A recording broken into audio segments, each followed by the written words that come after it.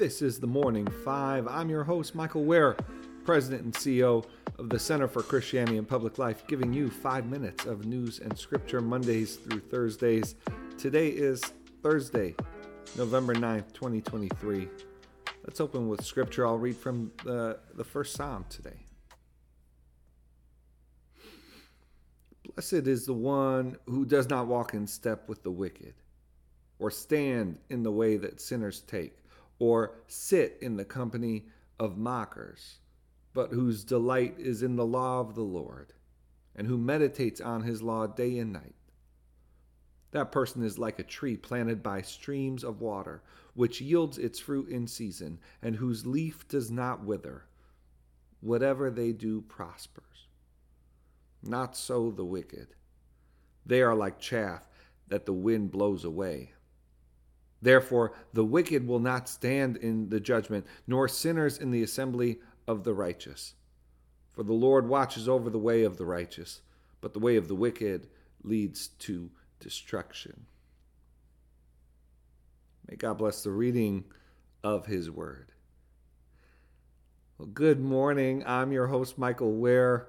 Thanks for listening to the Morning Five. If you're new, welcome. If you've been here a while, thanks for hanging around. Just coming off the Center for Christianity and Public Life's inaugural summit for the good of the public. If you were there, you know we had just a really incredible time. And I'm just kind of amazed that God saw fit to give us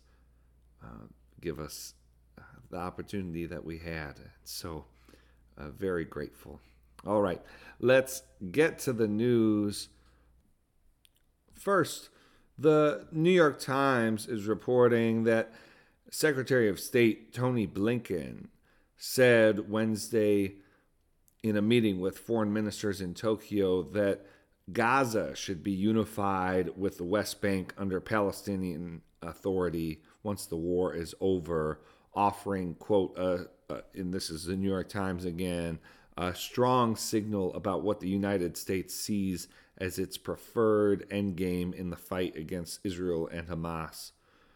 This New York Times report, the analysis, I'll just read from it here. The remarks by Mr. Blinken on Wednesday reflect a deep anxiety on the part of Mr. Biden and his aides inside the White House as the conflict enters its second month. What started in the days after October 7th as an unambiguous rush to the defense of an ally has become a much more complicated diplomatic challenge for the president to help define an alternative to open-ended war in the Middle East. Next, on Tuesday, we had elections really across the country. We won't be able to unpack or even sort of describe the outcome of many of them, but some of the chief races and election outcomes include Democrats taking full control of the Virginia State House. There was a big push led by Governor Youngkin to seek to retake the Virginia State House, which was split. And not only did that not happen, but Democrats took back full control of the Virginia State House. Also, a measure codifying, according to the voters, right to abortion passed in Ohio.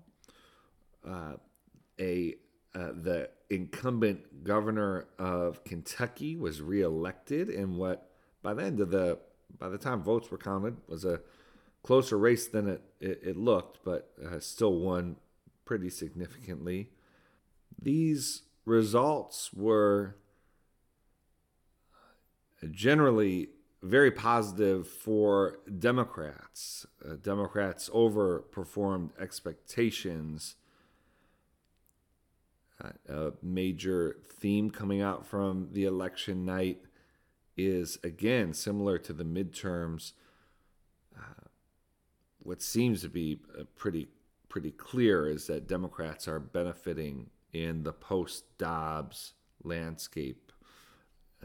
And so Republicans are going to continue to have a conversation about that, which they did, at least those running for president, with some exceptions, in the Republican debate last night.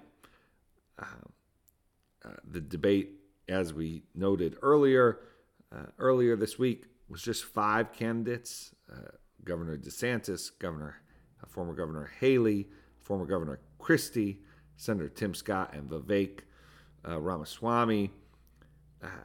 It was a contentious debate, very foreign policy focused.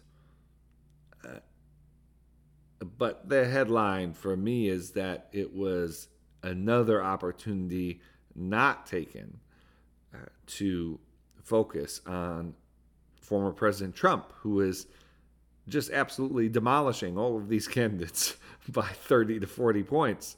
And yet the candidates were very focused, particularly Vivek and Governor Haley, at attacking one another. Governor Haley and Governor DeSantis also got into it at certain points. But President Trump, his name came up, took some criticism, but not to the level you'd expect, perhaps, of not just a front runner, but the person who's, again, way ahead by 30, 40 points that presumably the other candidates want to catch up to at some point. All right, friends, that's it for today. Let's close with prayer. Dear Father, always near us, may your name be treasured and loved. May your rule be completed in us. May your will be done here on earth in just the way it is done in heaven.